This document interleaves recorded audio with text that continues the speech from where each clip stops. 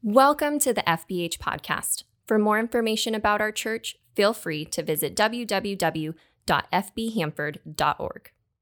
We're making our way through the Gospel of Mark, and we've been having a great time with that. We've been in the last week of Jesus' life for some time now, and we're actually kind of closing in on Easter Sunday morning, just coming in a few weeks. And so we're actually, as we get towards the end of Mark, we're in the last day of Jesus' life here on earth. So it's good stuff. It's good stuff. But we've been having a great time with that. I want you to reflect a little bit this morning on maybe what you consider your greatest accomplishment of your life. Maybe it's your family. Maybe it's the job you have. Maybe you're like me. You're an incredible athlete, and you've done something athletic that you're proud of. I know that when the Olympics come around or a big sporting event comes around, we celebrate these great accomplishments. People have, dedicated so much of their life and disciplined themselves so hard to accomplish these things. We celebrate it, and it can sound like they've accomplished their purpose in life. They've won this world championship. Whatever this is, they have reached the pinnacle of what they need to do. And the media doesn't help us with this because, when the Olympics roll around, they put together these video montages of this person's story, and we're crying. We're in tears by the time we get to the end of it because they've done so much to accomplish this thing. So we fall into that trap of thinking, yep, this is what life is all about. But it would be very short-sighted, wouldn't it, if whatever your great accomplishment is, if you feel like you've already peaked and you're on your way downhill, that would be sad. So I want you to keep in mind that maybe your greatest accomplishment isn't what you think it is, number one. And secondly, maybe you haven't even done it yet. But we'll see. Now, years ago, first of all, we recognize that we're in a day and an age where the individual is kind of king or queen of their life. We hear about this a lot. We're reminded, hey, you do you, I'll do me, and we'll hope that they never bump into one another. And so we get a lot of this idea that the individual is kind of in charge of what happens in their life. And this is not new. As I was reflecting on this, I came across a book that was written actually clear back in the 80s, and this gentleman by the name of Robert Bellah was doing he's a sociologist. He was doing some research on individualism and religion. And he came across a gal named Sheila Larson, and they interviewed her. And I want you to hear what Sheila had to say about her religion. So this is what Robert says. He says, "We interviewed in the research for Habits of the Heart a young woman who has named her religion after herself. Sheila Larson is a young nurse who has received a good deal of therapy and describes her faith as Sheilaism. I believe in God," Sheila says, "but I'm not a religious fanatic. I can't remember the last time I went to church. My faith has carried me a long way. It's Sheilaism, just my own little voice." Now, Sheila's faith has some tenets beyond just a belief in God, though not many. She goes on to say, "My own Sheilaism," she said, "is I just try to love myself and be gentle with myself. I guess take care of each other. I think God would want us to take care of each other." So that's Sheilaism. Sheila is a self-described, this is her religion. And I think if we're honest, a number of people would kind of fall into a category like this. They have created a religion where they have kind of pulled the different parts of spiritual life that they feel comfortable with, and they've gotten rid of what they don't like, and so they've created something that they're comfortable with, and it's working for them, so they think. We're going to find out that maybe the biggest challenge this morning that we have in our life, and the greatest accomplishment that you can have in your life, is just being willing to say no to yourself. If I could say no to myself, that might be the greatest accomplishment in my life. Now, some of you maybe have walked through just everything that swirls around addiction. Or maybe you've walked with somebody that has walked through a struggle with addiction. And the same is true here. Anybody that has struggled with that knows that they say to themselves, well, I'm not going to do that. They say in their heart, I need to change. I need to make a change. But their mind and their body will tell them different. And so they'll struggle to get that under control. Paul even said in the New Testament, this is Paul now, one of the greatest Christian folks that's ever lived. And he says this about himself in Romans chapter 7. He says, what I want to do, I do not do. But rather, what I hate, I do. So Paul even recognized the struggle along the way of being able to say no to desires, to struggles in his own life. So one of the greatest challenges you're ever going to face in your life is being able to say no to yourself. Now, today we've got a passage, every time I read it, I'm just struck by it, and I've had a chance over the last couple of weeks to reflect on this a lot, because it just causes me to think a lot about myself and a lot about what was happening in Jesus' mind, in his heart, and in his life as he approaches his death on the cross, on that hill. So let me give you a quick introduction before we look at the passage. We know from last week when Pastor Peter was speaking to us about the Last Supper. He was with his disciples. They had that time together in the upper room. He talked a little bit about him going to the cross. There was this interaction between, hey, someone's going to let me down. You guys are going to let me down. Peter reminded us about the struggles that we have, that we are going to fail in our life. So this was the whole thing that had happened. When they were done there in the upper room, they went out of that room. They went out of Jerusalem, just across the little valley there to the Mount of Olives. This is a place that Jesus had been often with his disciples. And there was a garden there, an area there called Gethsemane. The word means olive press. Gethsemane means olive press. So it was probably a place as they harvested olives that they would press them into oil. So that he had been there with his disciples on a number of occasions.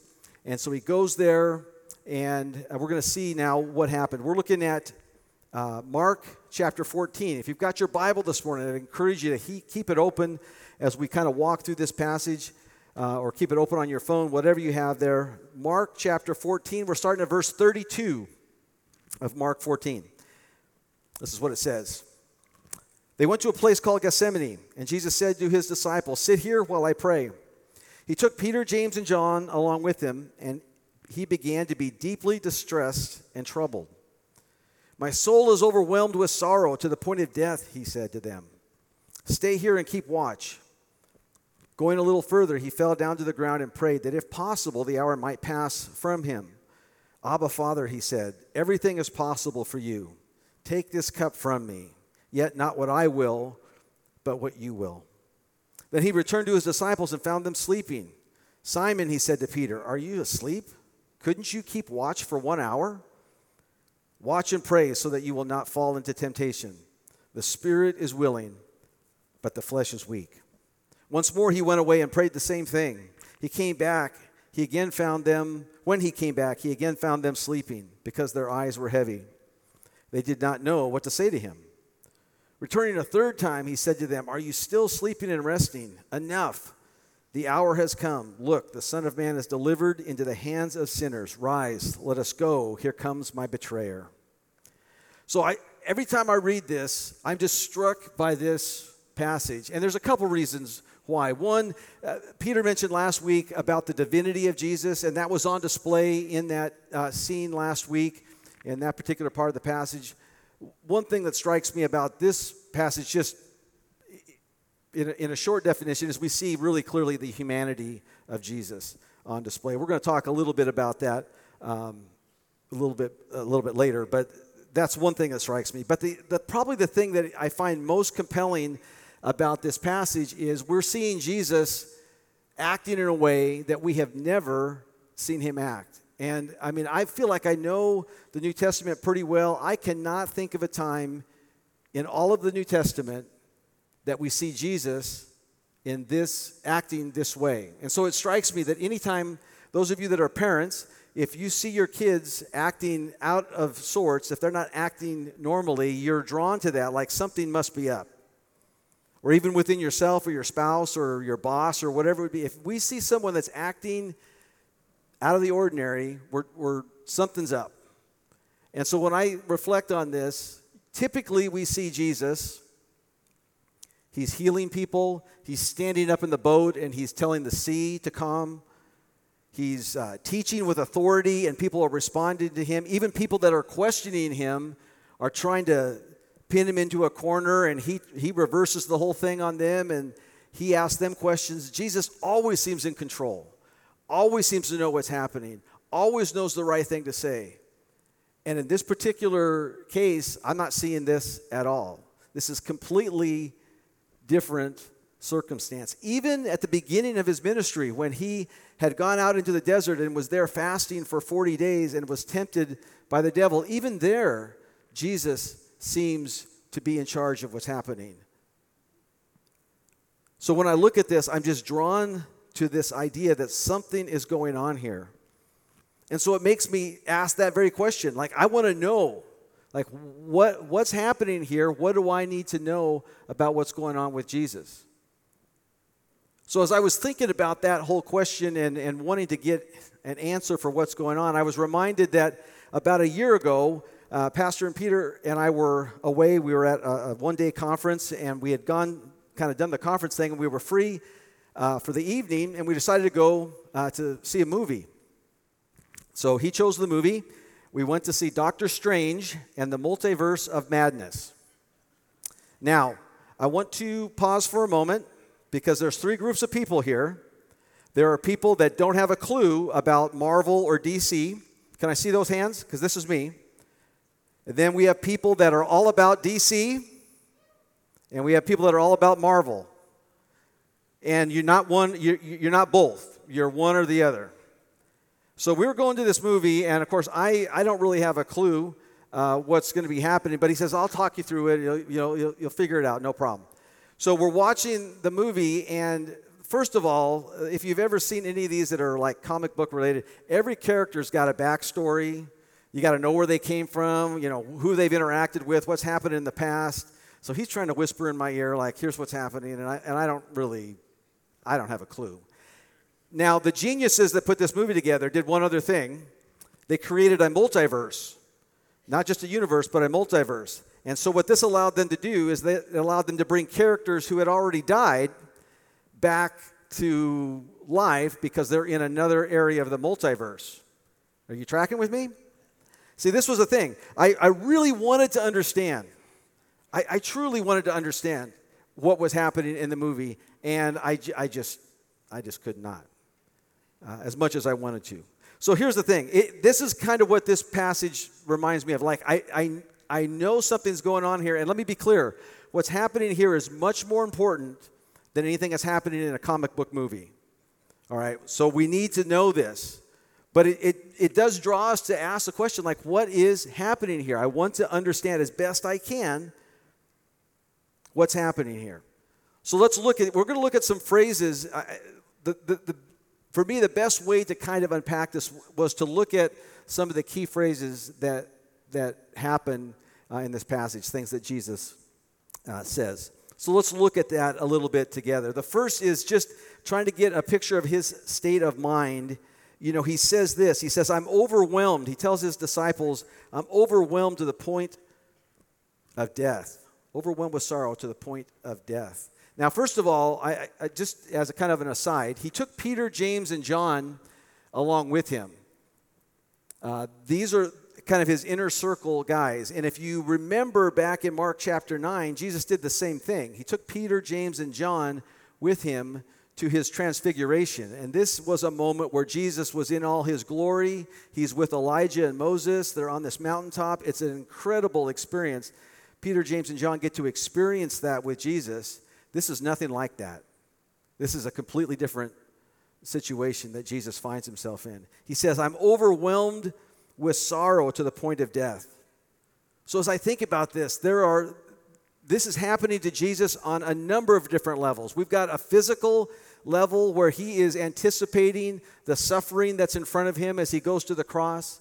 He's anticipating something on a spiritual level that we're going to get to, that he's recognizing that there's going to be a separation or a break in the intimacy with his Father. There's a social dimension of this, that his disciples have left him or will be leaving him. So on many different levels, Jesus is struggling, and he's in this anguish, deeply distressed and troubled, language that we have never seen in the context of the life of Jesus. In a parallel passage in Luke chapter 22, Luke's recounting the same incident in Jesus' life. Chapter 22, verse 44, he says, Jesus prayed even more earnestly, and his sweat was like drops of blood falling to the ground.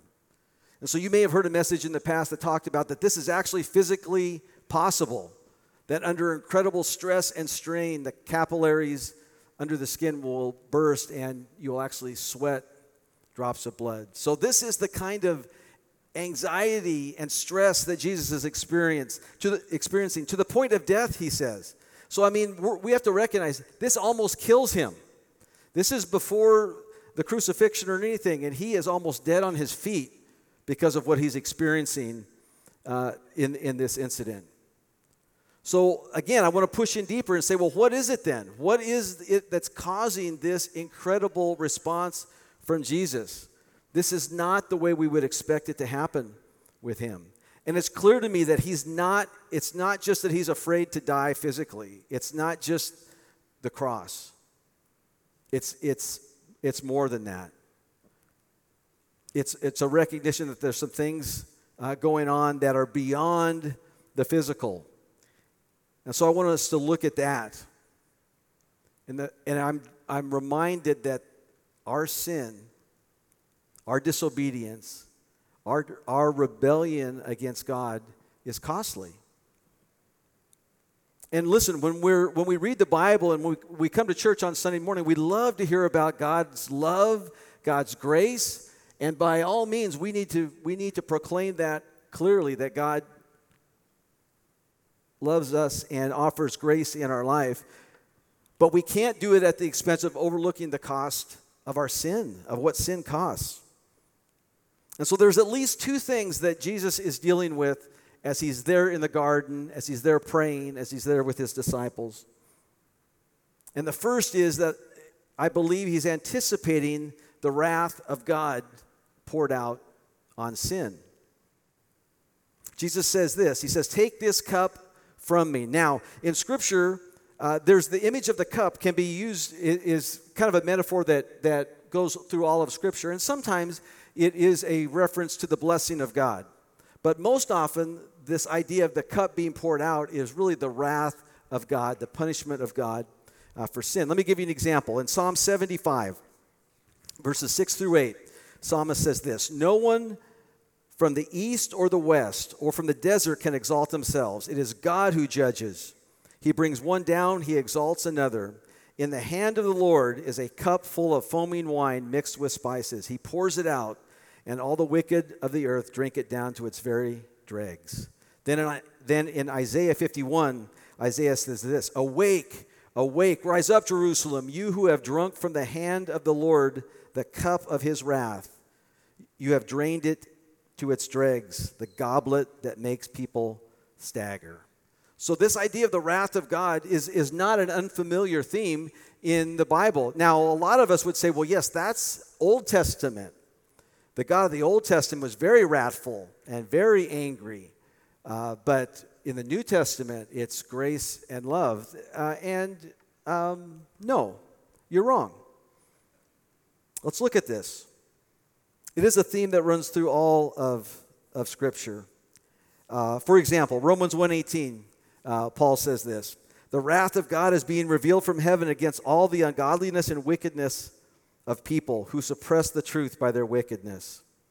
And while we do hear a lot about God's love and God's grace, we're reminded that there is consequence for sin in our life. Now, here's the problem.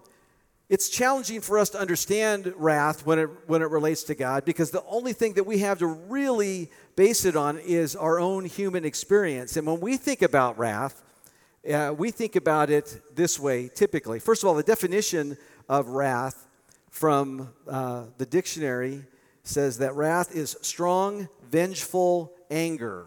So in that sense, what we're looking at is, hey, you've wronged me, and I'm going to get revenge. And I'm going to make you suffer at least as much, if not more, than what you caused me to suffer. And that's the view, typically, is a view of anger out of control. We would call that wrath in our human experience, in our human understanding. But I think Scripture offers us a different picture of the wrath of God. And in Romans chapter 2, verse 5, Paul says this about God's wrath. He says, because of your stubbornness and your unrepentant heart, you are storing up wrath against yourself for the day of God's wrath when his righteous judgment will be revealed. So Paul kind of equates there this idea of God's wrath and his righteous judgment on our rebellion and sin. We need to recognize this is not, when we think about the wrath of God, we're not talking about a God, an angry God who's completely out of control, somehow seeking revenge on people that have walked away from him. This is God's righteous response to sin in our life. Actually, there's a great picture in Isaiah of how this plays out in the life of Jesus. You've heard this prophecy before, but hear it again, because this is, again, what we're looking at when we think about God's response to sin. This is Isaiah 53, verses 4 through 6. Isaiah says, surely he took up our pain and bore our suffering. Yet we considered him punished by God, stricken by him and afflicted. But he was pierced for our transgressions. He was crushed for our iniquities. The punishment that brought us peace was on him, and by his wounds we are healed. We all like sheep have gone astray. Each of us has turned to our own way, and the Lord has laid on him the iniquity of us all. And then in 2 Corinthians 5, Paul says this, God made Jesus, who had no sin, to be sin for us, so that we might in him become the righteousness of God. So when we recognize what Jesus is anticipating here, he's recognizing, number one, that there's consequence, there's a cost for sin, and he's anticipating bearing the horror of this for the world. Now, secondly, so he knows the cost for sin. Jesus is anticipating that. And then secondly, I believe Jesus is anticipating this loss of intimacy with his Father. He's crying out to his Father, and he's praying to him, and he's recognizing what's to come will be a broken relationship with him. This reaches its fulfillment or its full effect in our next chapter, in Mark chapter 15, where Jesus is on the cross, and you may remember this, but Jesus is on the cross, and he says, my God, why have you forsaken me? So Jesus is already anticipating this separation from God's holiness that is going to happen as he's on the cross. And it's crushing him. It's crushing him spiritually and physically and emotionally. This is a guy, Jesus, who spent his whole life in intimate communion with his Father. He would often go away and pray and talk to God, and he's recognizing that is going to be broken. That relationship is going to be broken. This is what sin costs.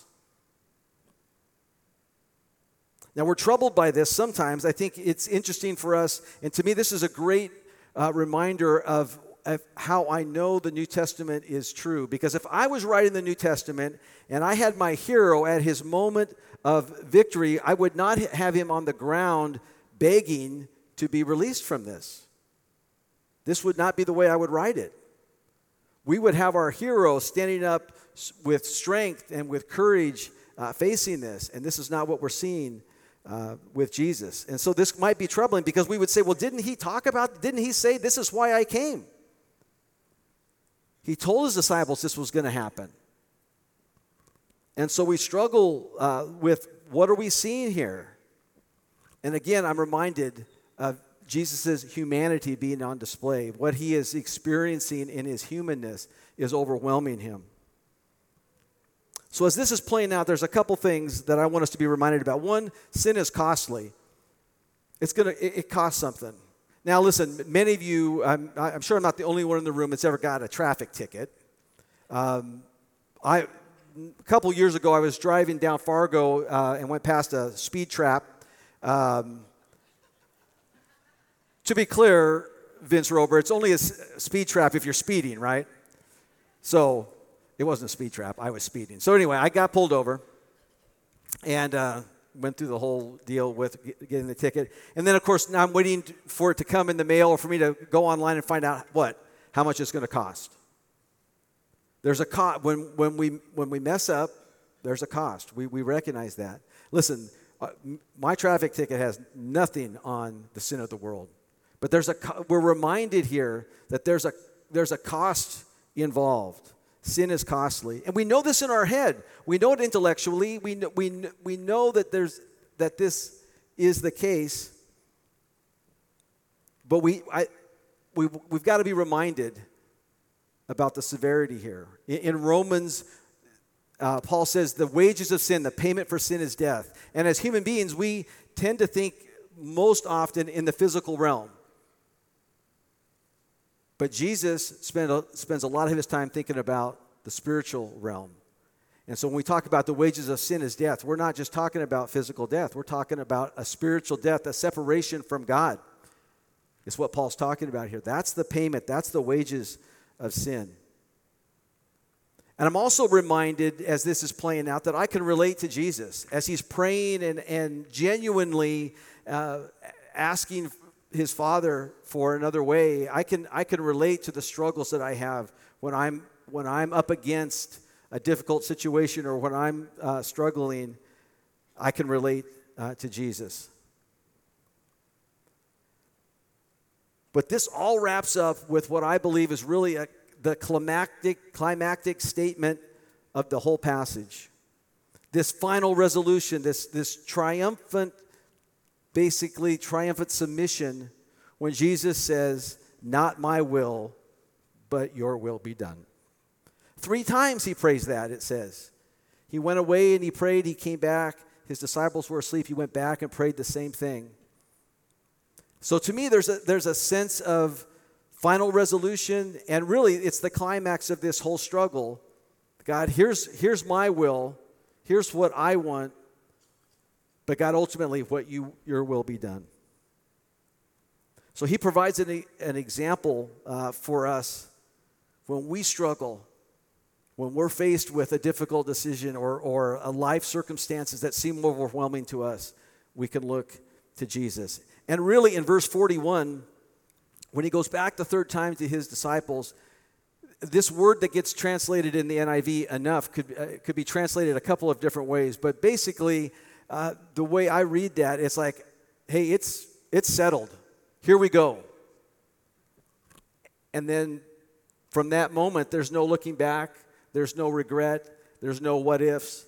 Jesus has decided. God, Father, not my will, but your will be done. So this morning, as we head out of here, there's 4 quick observations I want to make that I believe are going to help us understand, not just, hopefully we have an understanding of what Jesus was dealing with, but how we can have a takeaway from this experience that Jesus had. First of all, my observation is in a time of desperation, in a time of incredible pain, Jesus prays. First thing he does is he prays. And so as we struggle with whatever life circumstances you might be dealing with, my encouragement to you would be take some time to pray. Jesus, first thing he did was pray. Secondly, Jesus has compassion. He says to his disciples, watch and pray so that you do not fall into temptation. Now listen, you could probably make a case that he's scolding them a bit because they've fallen asleep. But to be clear, what is he talking about when he goes back to see his disciples? He's not saying, pray for me. What does he say? Watch and pray so that you will not fall into temptation. His number one concern at that moment isn't what he's dealing with, but what his friends are struggling with. So this compassion that Jesus has, listen, whatever you're dealing with this morning, he knows your pain, he knows your struggle, he knows your loss, he knows the hurt, the trauma, whatever it would be that you might find yourself struggling with, Jesus knows. And his compassion is for you. Regardless of how dark your life might be, how heavy the grief, how heavy your life might feel, Jesus has a heart of compassion, and he's been there. He understands what you're dealing with. Third quick observation, Jesus says, the spirit is willing, but the flesh is weak. Listen, we're not as strong as we think we are. We are vulnerable. Pastor Peter mentioned last week, we're going to fail. It's going to happen. Our reminder to you is when you fail, don't quit. Don't give up. Recognize that this is the frailty of my humanity. God's got something bigger for us. What we need to be reminded in our weakness is this. Don't just try harder. You've probably done that. So I'm not going to let it happen this time. I'm going to try really hard. I'm going to be really disciplined, and it's not going to happen. I'm going to suggest in your weakness, don't just try harder. You've got to come to the point where you say, not my will, but your will. So that full submission, recognizing that our way, our desires, my strength is never going to bring about the righteousness that God wants to see, needs to see, that has to be in my life. My own strength is not going to see it happen. I've got to come to this point where I make a full submission of my life to God. Listen, what we're living here, this is not Sheilaism. Okay, this is not Sheilaism. We don't get to pick and choose and take the things we like and discard the things we don't like. It's not about saying yes to yourself. It's about saying no to myself, to my desires, and saying yes to something bigger and greater than myself. So when you struggle with doubt, when you struggle with confusion, when there's a challenge, when my will butts up against what God's will is, that's not a lack of faith. That's what proves our faith to be genuine and authentic. We see it in Jesus. He didn't have a lack of faith. His faith was proved genuine in the decisions that he made. So your struggle, whatever it might be, is going to lead you to a more genuine and authentic faith. And Jesus modeled it for us. So this morning, here's what I know. I know that you may be at the point where you have never, at any point in your life, you have never prayed the prayer or said the words, not my will, but yours be done. There's a moment in our life where we have to recognize that my strength is not going to get it done. My ability, my righteousness is not going to take care of the sin in my life. I've got to come to the point where I say, not my will, but yours be done. And some of you may be at that point this morning, that you've tried all that. Maybe you're new at church, you're not really sure about everything, but you're sure about one thing, and that is that I'm not getting it done on my own. And so we need to come to the point where we say, not my will, but yours be done. But here's the other thing I know. Some of you, maybe years ago, came to that realization and prayed that prayer. And you said, God, not my will, but yours be done. I need you in my life. The other thing I know is it's a daily prayer, right? It's almost the way we have to start each morning, where I get up and say, you know what? It can't be about my will today. It's got to be your will. And so we know we're all at that place where we have that struggle and life gets in the way. But when we do that, we recognize that we have Jesus as an example for how our faith can be proved genuine. Amen to that? Let me pray for us. God, thank you for the truth of your word. Thank you for the example of Jesus, who endured just incredible suffering, God, far beyond the physical, because of our sin, because of our rebellion, because of our desire to go our own way.